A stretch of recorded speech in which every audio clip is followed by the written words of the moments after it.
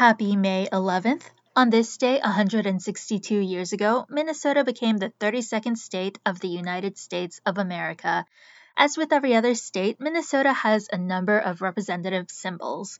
With a large dairy industry that's the sixth largest in the United States, Minnesota's official drink is milk.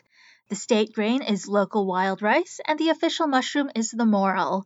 Fun fact, only two states have official mushrooms, the other one being Oregon.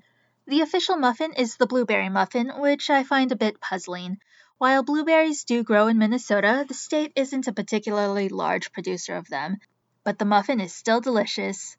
And finally, we have the state fruit, the Honeycrisp apple, sometimes marketed as the Honey Crunch. The Honeycrisp was developed in the 1960s by the University of Minnesota.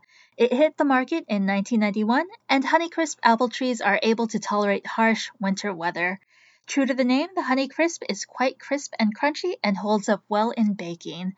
Happy birthday, Minnesota! I hope you enjoyed this episode, and thanks for listening.